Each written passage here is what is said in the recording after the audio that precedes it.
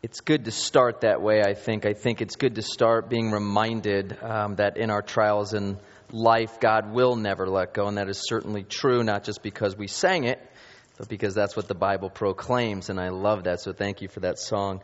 And I love that prayer, too, to be honest with you, that, God, we're coming here tonight and we're trusting that you're going to do good things, but that you would allow your word, I think he said, to soften our hearts.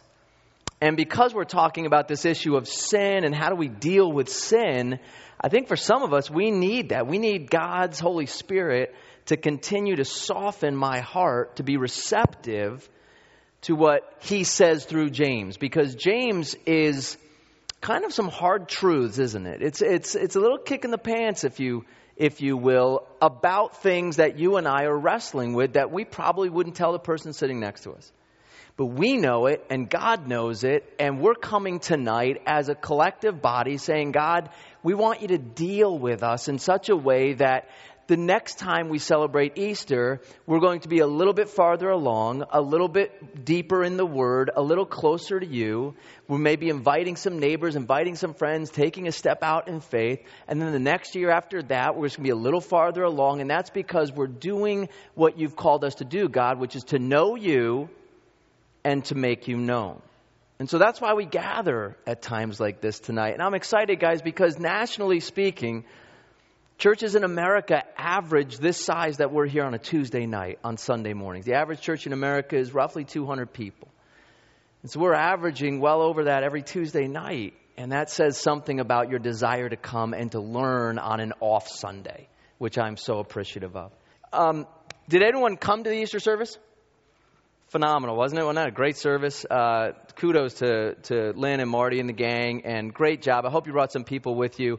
I didn't get any numbers yet, but guys, I did the cardinal sin. I came at 10:35, and so, and we were sitting actually right down here, and you know how Lynn will, like, you know, if you're in the first kind of, he'll kind of look at in your face, you know. And it was the one Sunday I thought, please don't look at me, please don't. Because I thought, man, I'm keeping someone from sitting in there, but I did it anyway. I don't know what to say about that. I guess I should confess that. Yeah. Okay. So, yeah, and guys, that's just over 9,000 for the combined 8 services.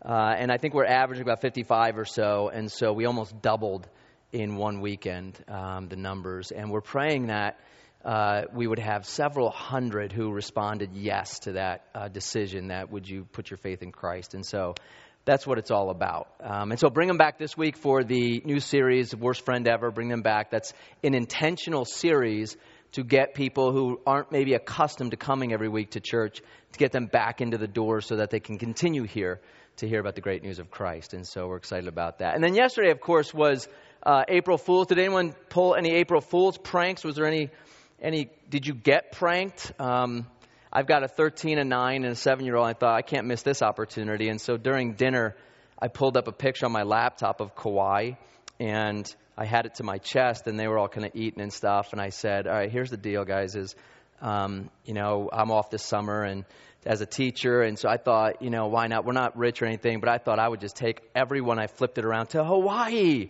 And so I, you know, was screaming, and my 9-year-old got out of his seat and did the happy dance. And he is just all around. And I know. So, and the trick is to wait till they reach the high point of elation, right? Don't get them on the way up. You got to wait till they're way up here.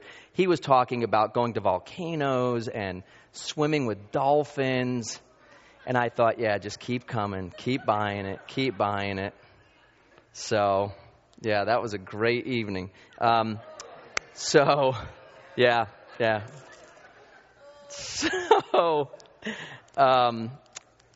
So we did that, and we're going to talk about slander today and gossip and using your tongue. And turn to James chapter 4 with me, if you wouldn't mind. James chapter 4.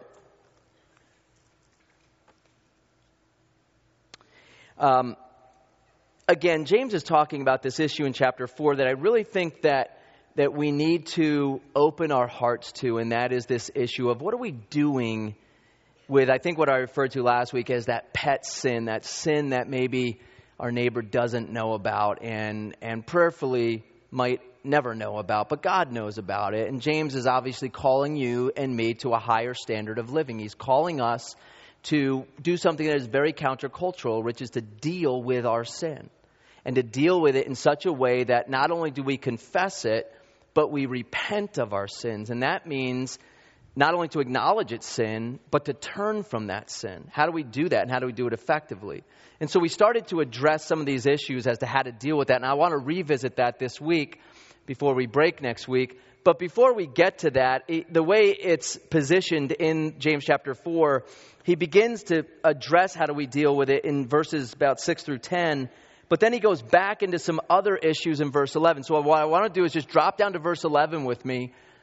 And I want to talk about one more issue in terms of a sin before we get back into how to deal with it. Remember last week we decided that James says in verse 4, if you are a friend of the world, that makes you an enemy of God. So what does it mean to be a friend of the world? And we looked at several passages that gave us kind of indicators of if that's me or not.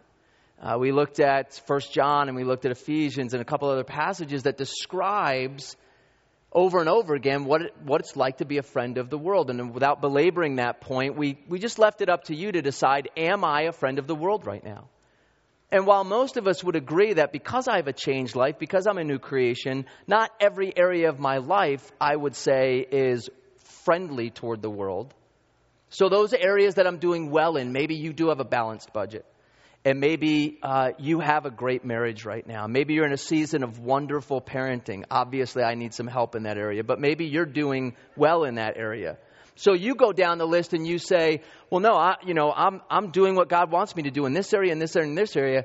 But if I know you like I know me, there's one or two areas that we're struggling in.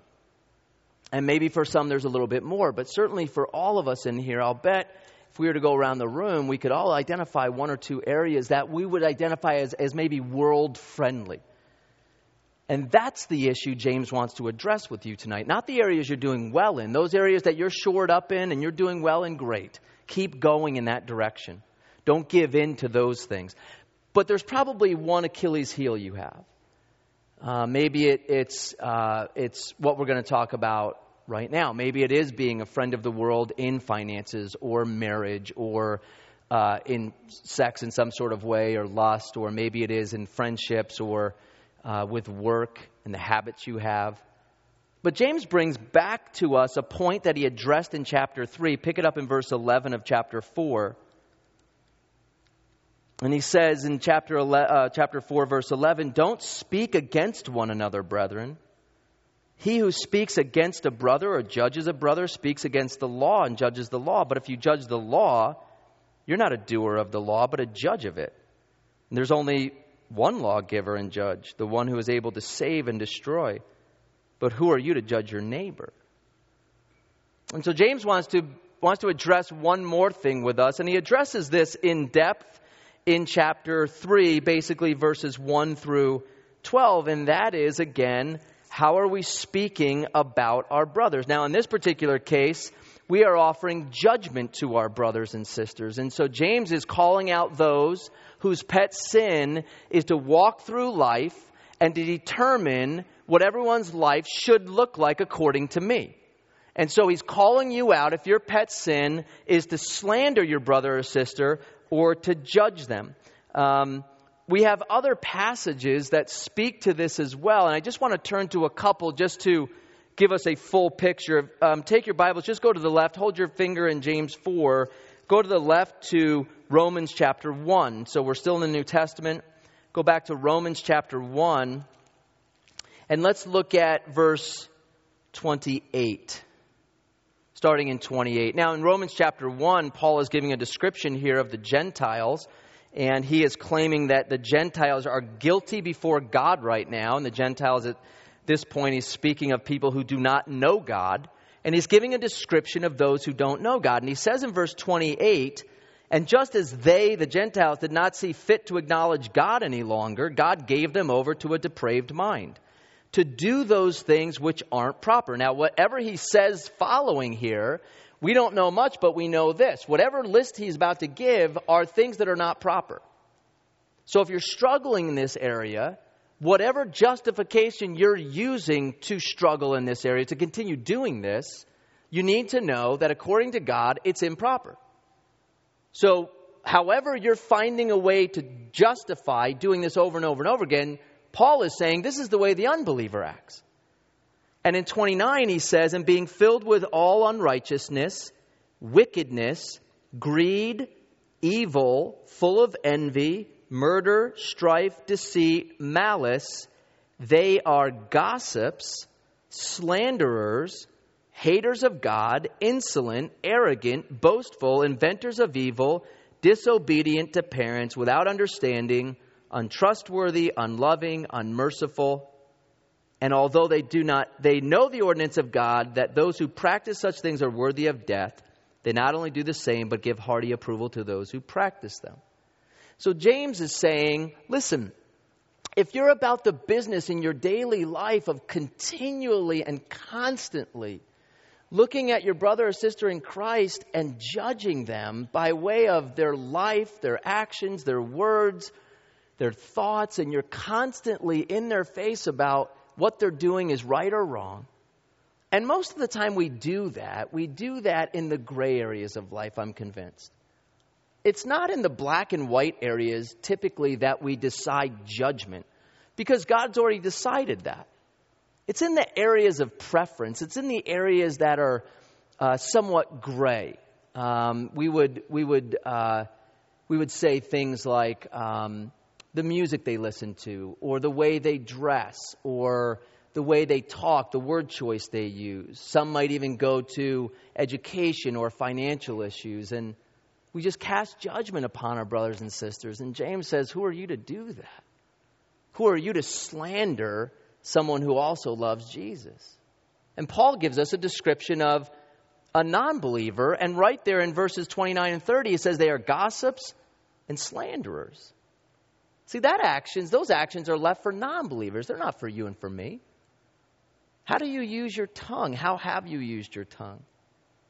If you look at 2 Corinthians, just go to one more passage real quick. Go to 2 Corinthians chapter 12. 2 Corinthians, just a few books over to the right. Go to 2 Corinthians chapter 12. I found this passage somewhat fascinating. Let's see, 2 Corinthians 12. Start in 19. 2 Corinthians 12:19. Listen to this. Paul says, all this time you have been thinking that we are defending ourselves to you. Actually, it is in the sight of God that we have been speaking in Christ, and all for your upbuilding, beloved. For I'm afraid that perhaps when I come, I may find you to be not what I wish, and may be found by you to be not what you wish. That perhaps there may be strife and jealousy and angry tempers, disputes and slanders, gossip, arrogance, disturbances. Paul's saying, I'm afraid that if I come back to Corinth, if I make my third visit over to Corinth, I may find this in the church. Isn't it funny that he gives a list that sounds eerily familiar to many churches in America today? How many churches do you think you and I could walk into and find strife and jealousy and angry tempers and disputes and slanders and gossip and arrogance and disturbances? This was 2,100 years ago. How universal is our sin? How things never change. I talked to my class today. I teach juniors and seniors over at Valley Christian High School. And I asked my seniors today, I said, 2 questions. Just give me an informal poll, because I knew I was be speaking on this tonight. And I just wanted their opinion on how they handle social media. Social media is it's prevalent, obviously, in youth, and so Twitter and Facebook and the like. And so the 2 questions I asked were this. Have you ever had something bad said about you on social media? And then 2, have you ever said something bad about someone else on social media? Have you ever had someone say something bad about you on social media? And then number 2, have you ever said something bad about someone else? And long story short, the number of yeses to both of those questions was between 2 to 3 times the number of no's. So if 20 people said no, 40 to 60 people said yes to those questions. It's almost as if we live in a culture today, gang, where if you're going to be on social media, and this is not a message on social media, but if you're going to be on social media, we've almost adopted this philosophy that I've got to take the good with the bad. Meaning, I know that things are going to be said about me, pictures are going to be posted of me that aren't flattering, people are going to make comments about me that aren't too nice. I just have to accept that. And part of the privilege of being on social media is I get to do the same. And I just wonder if it's worth it. I had a student come to me last fall, I think I mentioned a little while ago, and she was devastated because someone created a fake Twitter account and posted horrible, horrible things about her. And when the dust settled, it was a close friend. Why? Because you can. And that's the culture that the next generation of church leaders, the next generation of church husbands and wives, the next generation of business leaders are involving their activities in, is that culture of social media where maligning someone, slandering someone, judging someone is commonplace. Lest we think it's only with the youth, let's ask ourselves, have you ever maligned someone or said something you wish you hadn't said and tweeted it or posted it on your account? We are damaging each other as brothers and sisters in Christ through social media. I'm convinced of it. And I would love for someone to change my opinion about, well, yeah, but I get to know when people's birthdays are and I get to get, birth announcements and okay. But you got to be real careful about what you say and who you say it to. Apologies fall way, way short, guys. When you've said something that has maligned my character, even if you can take it back or erase it, once it's out there, it's out there. I read a quote recently that said 10% of any population is cruel no matter what. 10% is merciful no matter what. 80% can be moved in either direction. And I think a lot of us are in that 80% right now. We're not the cruel people necessarily that go around just saying mean things all the time, but we're not the 10 either. We're kind of in that 80% where she did it to me, he did it to me, now I get payback. And that can be dangerous. I don't know if you have my, can I get my iPad up and running here? I don't know if it'll come up. See this app here? These are my 3 adorable children that I often tease and that are not going to Hawaii. Now I'm going to have to take them because you guys are guilting me into taking them. I'm going to fly in first class and go into debt. You see this one? This is an affirmation app. You buy this, I think it cost me $1. We have to have apps now that give us positive affirmation. I'm successful in whatever I do. I sleep soundly and peacefully. What if you don't? What is this? I am a unique and valuable person just as I am. I make powerful and enjoyable business relationships, and many of my business contacts are now my friends. And on and on. I'm loving and lovable, and I find love everywhere. This is what we're down to, though. We're down to purchasing apps that have to be encouraging to us because our brothers and sisters won't be. I have to find affirmation through this rather than one of you.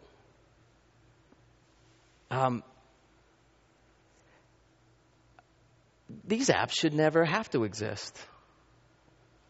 Not only should they not have to exist in the church, they shouldn't have to exist in the world because as the church, we should be encouraging and affirming those in the world. Those neighbors that don't know Jesus, that have a great lawn, we should be over there praising them for a great lawn. Those coworkers that don't know Jesus and yet they got the parts in on time, we should be praising them for being a hard worker. And yet, isn't it often we find ourselves on the way to something and talking to our spouse or talking to someone else, and we just have to slip in, Yeah, they got the parts in on time, but man, did you see the way they dressed today? Yeah, they do a great lawn, but man, do you see that, the way their kids dress? Or, we just can't help it. And so we basically tell the world, go find positive affirmation, not in the church, not from me. Go find it through an app. And maybe, just maybe, you'll find one that you like. All my relationships are loving and harmonious. I mean, that's enough to make us throw up. We know that's not true. Who is this? And what if the world actually thought, and you had a friend who was a neighbor that didn't know Jesus, and you saw this on their iPad and you made fun of it, because that should be made fun of right there. And they said, yeah, but sadly it's the only place I can get affirmation. Conviction. Because we should be doing that. And James here, go back to James chapter 4, James acknowledges, thank you, James acknowledges for us that we can do that, but often we choose not to. Okay, and so maybe this is something you're struggling with. I don't know, maybe it is some other thing that you're befriending the world in, lust or lust of the eyes, boastful pride of life. I don't know what your pet issue is, but I know enough to know it needs to be dealt with. Coming off of Easter weekend, gang, how much more relative can it be than when we sang songs about Jesus dying for our sins? Even the songs we sang tonight should speak a little bit to us. Today's the day, tonight's the night to deal with something that has been problematic in my life for a long time. Okay, so again, we looked at last week, how do we deal with sin? And if you look back on James chapter 4, starting in verse 6, we acknowledge the fact that humility is going to play a massive, massive part in how we deal with sin. And we address this issue by understanding that humility is simply going to God and saying, I need your help. I cannot do this on my own. Now, again, those areas that you're not struggling with, fine. But that area that you're constantly being beaten down by the evil one in, maybe the reason that you're not having success is simply because you have not humbled yourself before God in this area. And it doesn't have to look any other way than you saying, I can do better, God. I know I can.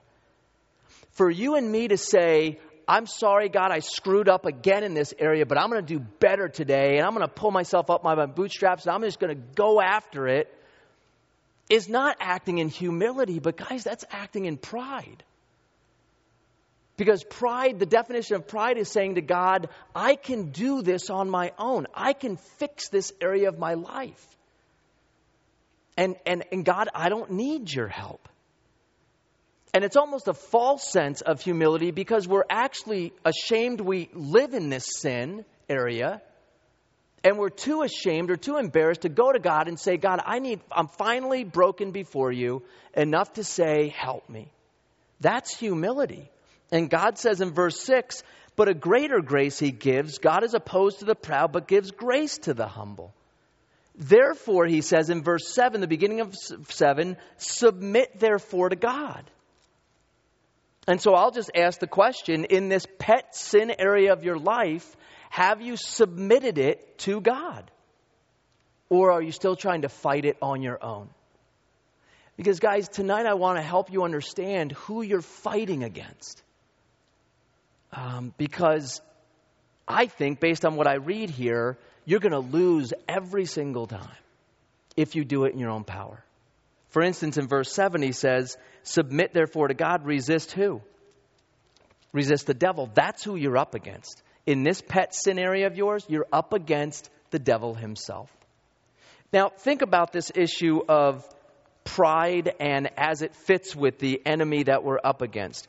We know that Satan fell because of pride. If you look at Isaiah chapter 14 and Ezekiel chapter 28, we're not going to go to both passages, but in both of those passages, you have what we call a near and far reference. The near references are to the kings of Tyre and Sidon, I believe, but the far reference would be to Satan himself.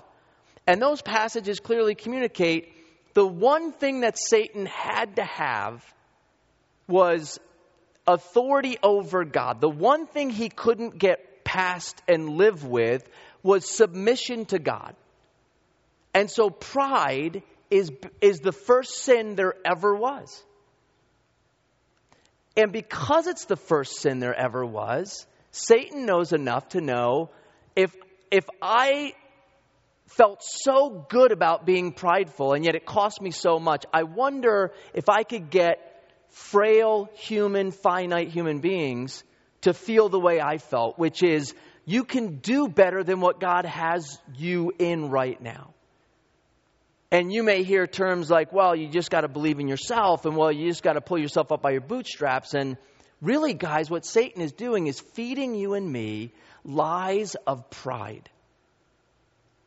And it's not to say that God hasn't given you a mind and to think and to reason and to discover and to invent and to interpret. But rather the issue, I think, is when you do those things, who do you give the credit to? And God, throughout the Scriptures, is calling you and me to live a life of humility rather than pride. I want to take you to a couple passages, but comment or question here in the front. And then while we're discussing this, let's go to Psalm 73. Go to Psalm 73 real quick. It could be a little closer to home than what you just said. Adam's sin was pride. I'm sorry, whose? Adam's sin. Absolutely. The original sin was pride. He reached up. The original human sin. The original human Absolutely. sin. In fact, when we get to Genesis 3, for time's sake, I don't want to turn to Genesis 3 right now, but Satan used the same formula. In fact, when he tempts Eve, he questions God's word, he maligns God's character, and then finally he says to her, you don't believe what God says about not becoming. You will know truth or goodness and evil. You will know that. And God doesn't want you to know that. And he was feeding Eve lies of pride. And she fell right into it. And guys, I can't put an exclamation point on this heavy enough tonight. Pride is something that God disdains. He absolutely hates pride. Psalm 73, look at verse 1 of Psalm 73. Let's see here, hang on. Let's just start in verse 1. Listen to this. Surely God is good to Israel, to those who are pure in heart. But as for me, my feet came close to stumbling. My steps had almost slipped. For I was envious of the arrogant as I saw prosperity of the wicked. For there are no pains in their death, and their body is fat. They are not in trouble as other men, nor are they plagued like mankind. Therefore, pride is their necklace. The garment of violence covers them. Their eye bulges from fatness. The imaginations of their heart run riot. They mock and wickedly speak of oppression. They speak from on high. They have set their mouth against the heavens, and their tongue parades through the earth. These are prideful people who are basically spiritually flipping off God. And guys, God, the God of all creation, lest you think, oh, God loves everyone and, it's just one big ball of love. And God hates this mindset and these actions of arrogance and pride. Turn to Proverbs. Go to Proverbs 6 real quick. Just the one book over, Proverbs chapter 6. And look at Proverbs 6 and go to 16. Let's start in 16. Proverbs 6:16. Just 1 second. Yeah. Proverbs 6:16. There are 6 things which the Lord hates. Yes, 7 which are abomination to him. So he's just making Solomon's just accentuating the point. There are 6 things God hates, but 7 are abomination to him. So he's going to give a list here. Now, this isn't an exhaustive list. God hates more than just these things. But we know this, he hates these things. And look at the very first thing God hates. Haughty eyes. Prideful eyes. It's the very first thing. He can't stand that. Go to Proverbs 16 real quick. Just a couple pages over Proverbs 16. Look at verse 18. Pride goes before destruction, a haughty spirit before stumbling. And we see this over and over again. If you're writing any of these verses down, go to Isaiah chapter 2, 12 to 17. Same thing. We see this constantly with the nation of Israel, God constantly rebuking them. And then we get to the New Testament, and let's fast forward. Go to the book of Revelation real quick. Book of Revelation, and go to chapter 16. We now are in the judgment time, the end times, and the pride of mankind never ceases. God has disciplined Israel throughout the Old Testament. The church is getting disciplined now for pride. And now we finally got to the end times where God in the last half of the tribulation is judging the earth and all the inhabitants, the non-Christians in the earth. And you get to chapter 16 where we have the first of the bowl judgments. And go down to verse 8 of chapter 16. The fourth angel poured out his bowl upon the sun, and it was given to it to scorch men with fire. And men were scorched with fierce heat. And they blasphemed the name of God who has the power over these plagues, and they did not repent so as to give him glory. Fire is raining down from the sky so much that people are getting third-degree burns on their skin. Their skin is burning up because they're being judged by the Almighty God. And out of pride, they refuse to repent so as to give God the glory. God is saying to you and to me, what will it take for you to submit this sin area of your life over to me? What's it going to take? Do I have to go public with this sin area of your life? He's asking you and me tonight. Is that what it's going to take? I mean, think about all of, we live in a culture today, guys, in my little soapbox if I could. We live in a culture today where if you sin big and you're in the public eye, all you need to do is confess it. And we are very, very quick as a society to forgive you.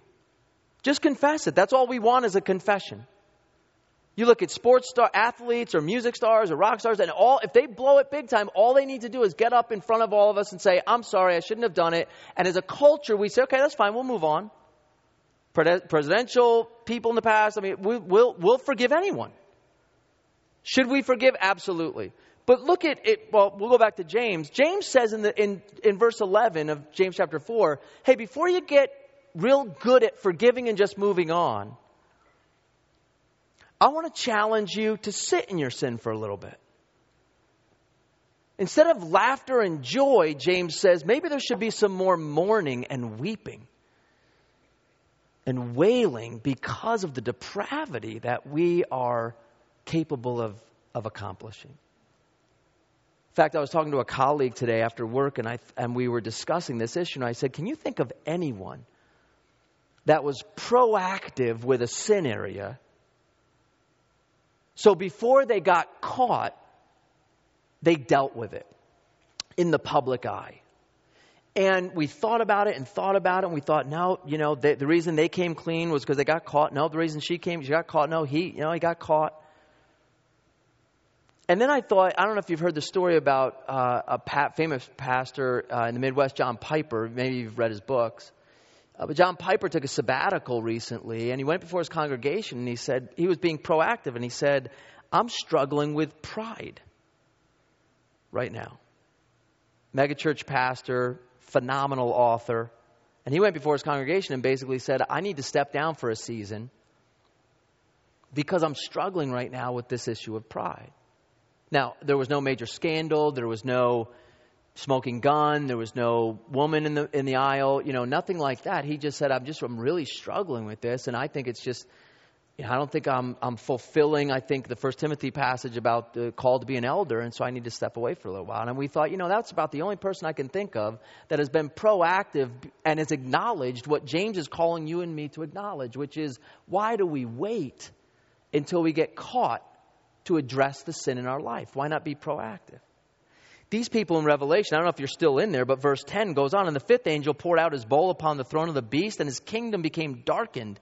And listen to this, they gnawed their tongues because of pain, and they blasphemed the God of heaven because of their pains and their sores. But listen to this, and they did not repent of their deeds. God is just raining out judgment upon the earth. These people are dying by the hundreds of millions, and they will refuse to submit to God. James comes to you and to me tonight, and he says, humble yourselves, Christian. And then he says in verse 7, submit therefore to God. Pride or humility? What is it for you? So think about it this way. Get in your mind, because I don't want to make this super hyper spiritual or anything, so get in your mind someone that you would say is a humble person. Who in your life, who in your circle would you say, if I were to ask you to give us a name of someone that you would say, that's humility right there? Who would you pick? Who comes to your mind? I'm willing, if you have someone in your mind, you don't mind sharing with us, I'd be interested in knowing. Is it a spouse? Is it a grandparent, child, a coworker, professor? Who would you say displays humility? My dad. And do you mind me asking, when you think of your dad, what characteristics come out that you would identify with humility or humble? He's a really sweet guy. Divorced once, but he's on his second marriage. He's always been very caring and forgiving. My mother was sick. He helped take care of her way before she died. That's great. I don't know. He's, he forgives me and everybody, and he's still forgiven me for things that I did, and I'm still beating myself up. That's great. I appreciate you sharing that. Yeah. Anyone else? Who would you say, a couple down here, who would you say is a humble person in your life? And the reason I say that, guys, is because I want this to become practical. If you can't think of anyone that's humble, then really we have no frame of reference to be humble other than the Scriptures. And so certainly there has to be people in your life, I'm hoping, that you would say, yeah, I would identify that person as a man or woman of humility. Yeah. My brother-in-law, James, he's, before he was married to my sister, he was married to another gal who had cancer. And she was supposed to be in care where the nurses did all the really terrible stuff. And he refused. He was like, she's my wife. I'm going to continue taking care of her till the very end. He did everything. Yeah. And even with my sister, he's just always puts her before him, always puts his kids before him. Yeah. He's just remarkable. I just love him. It's attractive. I mean, it's admirable. Because it really is, guys. When I say pride versus humility, it really is a struggle for most of us to get to the point of saying, no, I want to live a life of humility. Yes.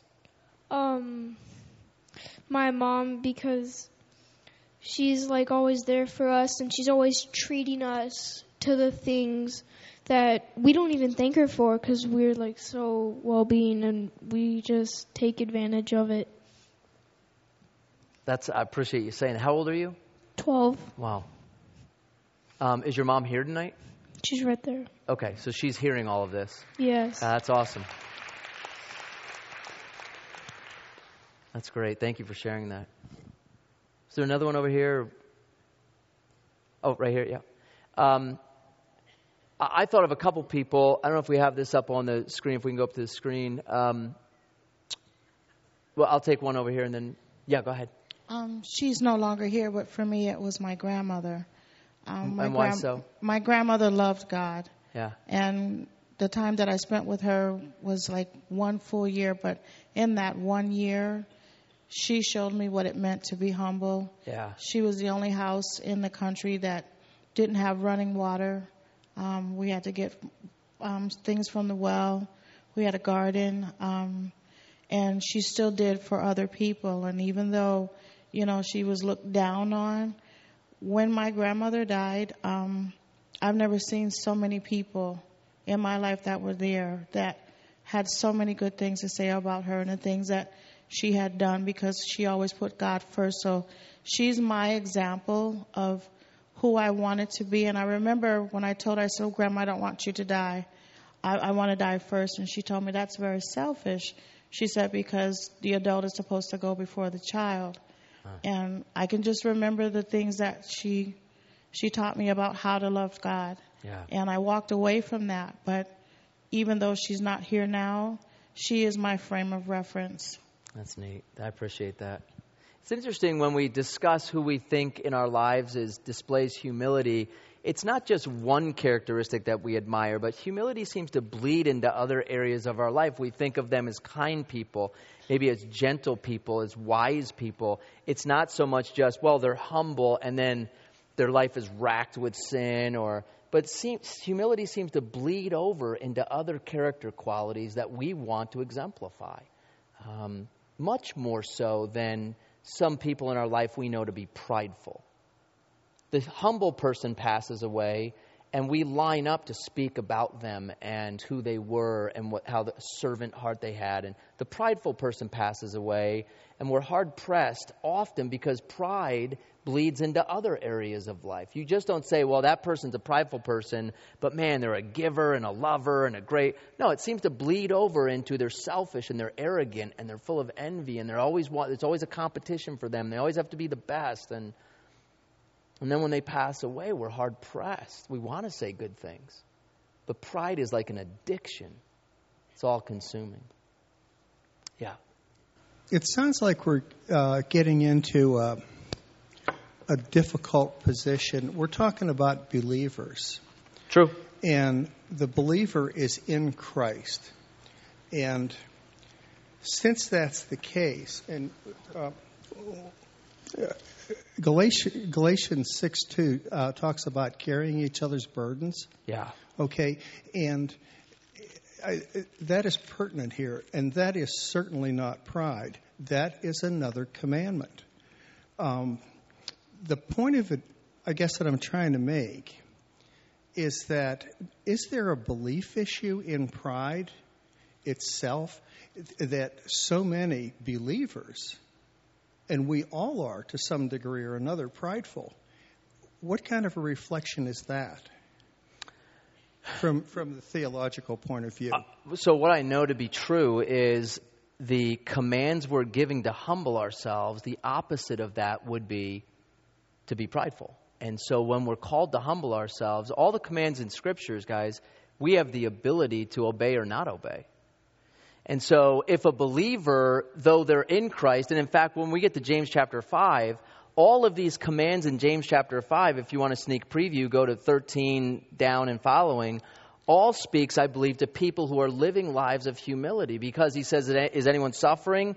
Let him pray. Is anyone cheerful? Let him sing praises. If you're sick, call the elders. They'll pray over you. Confess your sins to one another. Pray for one another. There seems to be this urging that James has to live in community with one another. But you cannot do that successfully on any level, for any length of time, if you're living in pride. Because when push comes to shove, if I'm prideful in a community of believers, I will want things to be done my way. I will want you to follow my path. I'll be the first to call out a judgment and to say, this is the way we have to go. And that's just not what I see we're called to do. We're called to be servant leaders. Those of you who have the gift of leadership, please don't associate pride with leadership. Well, I have to be prideful. That's how I get people to follow me. No. You got people to follow you because you're serving them. I have Mother Teresa up here, I think. Mother Teresa, for me, was one of the three. I thought of three people when I was thinking about this. If we have it up there, she exemplifies humility. Mother Teresa started this organization called the Missionaries of Charities. 4,500 sisters are now involved with this on a full-time level in over 130 countries. Of course, she was in Calcutta, India, for the majority of her life. She met kings and queens and presidents and traveled around the world. She never wanted to do that. The irony, I think I mentioned a little while ago, she was the recipient of a Nobel Peace Prize. She died 1 week after Princess Diana died, remember, in 1997? And who got all the fanfare that week? I mean, Princess Di's death trumped Mother Teresa's 10 times over. She died the way she lived, in humility. I have a quote, if you are humble, she says, nothing will touch you, neither praise nor disgrace, because you know what you are. And I love that. I'm not on social media, guys, and I don't say that to say that I'm in judgment of you if you are. I'm not on it because I struggle with pride, because I read my own press. And so I'm not on it because if I go on it and look for, because we've never done this, right? We've never looked for, anything good people have said about us. And I'm more concerned, not so much that people say bad things about me, but they say good things about me, and I believe it. So I've just made the decision about, 10 years ago that I'm going to miss a few birthdays and a few birth announcements, and probably not see pictures of my high school graduates and in their 40s now, but I'll just have to take that loss. And the upside is if someone says something nice about me, I don't see it. And I don't say that in a way that I struggle with that. I struggle with people saying nice things and then starting to believe my own press. Yeah, maybe I really am that good. No, you're not. And then I would read the negative comments as well and suffer over those. And Mother Teresa comes along and says, if you're humble, nothing will touch you, neither praise nor disgrace, because you know who you are. I love that. Bill Bright's someone, too, that I admire. I don't know if we have his picture up there. I love Bill Bright. Let's see, is it up there? Yeah. Bill Bright was the founder of Campus Crusade for Christ. He held 5 honorary doctorates, wrote dozens of books. In 1996, Bill Bright received the Templeton Prize. I don't know if you've ever heard of it, but it's for people that do a lot for charities and whatnot. $1 million prize he won. Gave it all away. Gave it right back into Campus Crusade. In fact, what I admire the most, I was on staff with the Crusade for a little while in the 90s. And what I love, 25,000 full-time staff in over 190 countries. I mean, this organization is the pinnacle of missions organizations. And what I love about Campus Crusade was what he and Vonette did, his wife, was they decided when they started this that they would raise their support like any other full-time staff has to raise their support. And probably many of you support or have supported Campus Crusade people over the years. And you could have easily have supported Bill and Vonette. They had their own support team, and they never took more than any other couple that was on full-time staff. In other words, if you were a full-time staff member working at ASU as a couple, you would have made the same salary as the CEO of Campus Crusade for his whole life. He lived and died, not in poverty, but certainly not in wealth, and he had many opportunities, guys, to live a very lavish, luxurious lifestyle, and never did. He died living and praising Jesus and going to his grave saying, I am nothing. Get the focus off of me. But unless you think that, this is my third one, this is my mom, unless you think that I'm all about, well, it's got to be some big spiritual creature, and so I'm not Mother Teresa, I'm not Bill Bright. My mom, who's sitting right here, my mom and dad divorced when I was 7, and she raised 2 boys as a single mom. And guys, I can't remember a time, and this was back in the 70s and 80s, I never went without a meal. But my mom busted her butt for me and my brother. It was hard. 50, 60-hour weeks. She had to, we were latchkey kids, and as a parent now, especially as a single parent now, I worry about that. Every time I have to send my kids home before me just for a few minutes, I worry about that. My mom did that for days and weeks because she had to. My mom came out to Arizona, and she became an executive assistant over at Honeywell.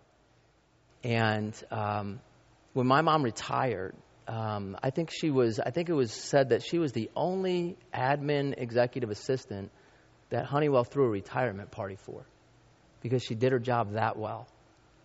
And so her boss and her boss's boss and dozens and dozens of employees that she worked with for an admin assistant, threw a retirement party for her because she did her job that well.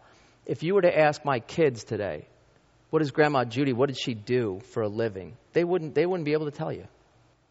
They know Grandma Judy is someone who comes over 3 times a week, takes them to school, brings Dunkin' Donuts, cooks some cinnamon rolls, takes them to the movies, takes them to Extreme Air, That's who they know Grandma Judy is. She's not about the business of, well, back in the day, I did this and this and this, and you should know me for that, and I should get a little bit more respect because I was this, I was up here. And in fact, guys, I didn't know some of the things that my mom had done until I went to that retirement party. And then I heard these people worth 6 and some 7 figures saying wonderful things about my mom. And so Dr. Bill Bright, Mother Teresa, Judy Hudson, I hope I got your birth year right. I guessed on that. Was that right? Close? Sorry. And maybe I shouldn't have put that one up at all. I apologize. You don't have to be a superstar to be humble. You just have to do what James is calling us to do. And that is to say to God, I need help. To submit to Him, and in submitting to Him, this is submission, which, by the way, some of us really struggle with that. We struggle with submitting. In fact, in 1 Peter 3, we don't have time tonight, but you have a chance. Go to 1 Peter 3 and read a whole chapter on what it's like to submit. In that particular chapter, slaves are called to submit to their masters. There's people submitting to government. There's wives submitting to husbands. Submission is a very, very biblical concept. I know we fight in our society today. I'm independent. I don't submit to anyone. I don't come under anyone. I'm my own person. Well, you're going to struggle then because the Bible says, submit therefore to God. And if you struggle in other areas of submission, my guess is that's going to bleed over to your submission of God. Humble yourself before God, submit to Him. And then thirdly, he says in verse 7, resist the devil. And this is what we're going to pick up in 2 weeks. We're going to pick up on this issue of resist the devil. Do you and I have the ability to resist the devil? In fact, let's close with this. Go over to 2 Peter. Go over to 2 Peter and we'll close with this tonight. Do you and I have the ability to resist the devil? I think we do. James tells us to, and so we have to have some sort of power to be able to resist the devil. I think that power comes from a life lived in humility. 2 Peter 2. No, I guess wrong. 1 Peter 2. 1 Peter chapter 2. 1 Peter 2, and let's look at verses 1 to 3. Peter encourages you and me to do the following. He says, speaking of things that we just talked about tonight, speaking of malice and slander, and he says, therefore, putting aside all malice, all guile, all hypocrisy and envy and all slander. Peter's assuming that you've done this, that you're doing this, that you're putting these things aside. He says, therefore, putting these things aside, don't just put them aside, but as Pastor Lynn talked about 3 weeks ago, like newborn babes, long for the pure milk of the word, that by it you may grow in respect to salvation if you have tasted the kindness of the Lord. Peter's saying, if you're a believer in Jesus, it is a both and. While I'm putting away these things, the slander and the bad mouth and the hypocrisy and the guile, while I'm doing that, I'm not just doing that and then when I'm putting it, I have this void now, but rather I'm filling that void constantly with the Word of God. It's not just I have the strength to resist the devil and therefore you stay over here and now I'm good to go. But the reason I'm able to resist the devil is because I'm over here filling my life up with the Word of God. In fact, Peter goes so far as to say, like newborn babes, long for the pure milk. When's the last time you were around a baby that was hungry? That baby will not let you leave the room until you've satisfied him or her. They'll keep crying and crying and crying, and it'll get louder and louder and louder because they know what will satisfy them, and that is nothing but milk. And Peter challenges you and me tonight. Is that the way we approach God's Word?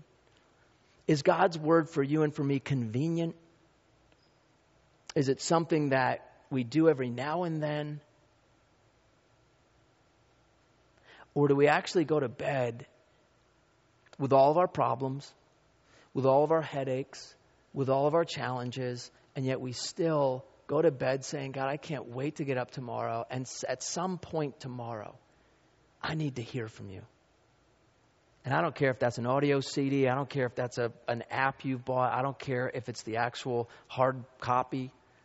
But at some point, God, I'm going to fill my need of the pure milk of the Word of God by spending time with you.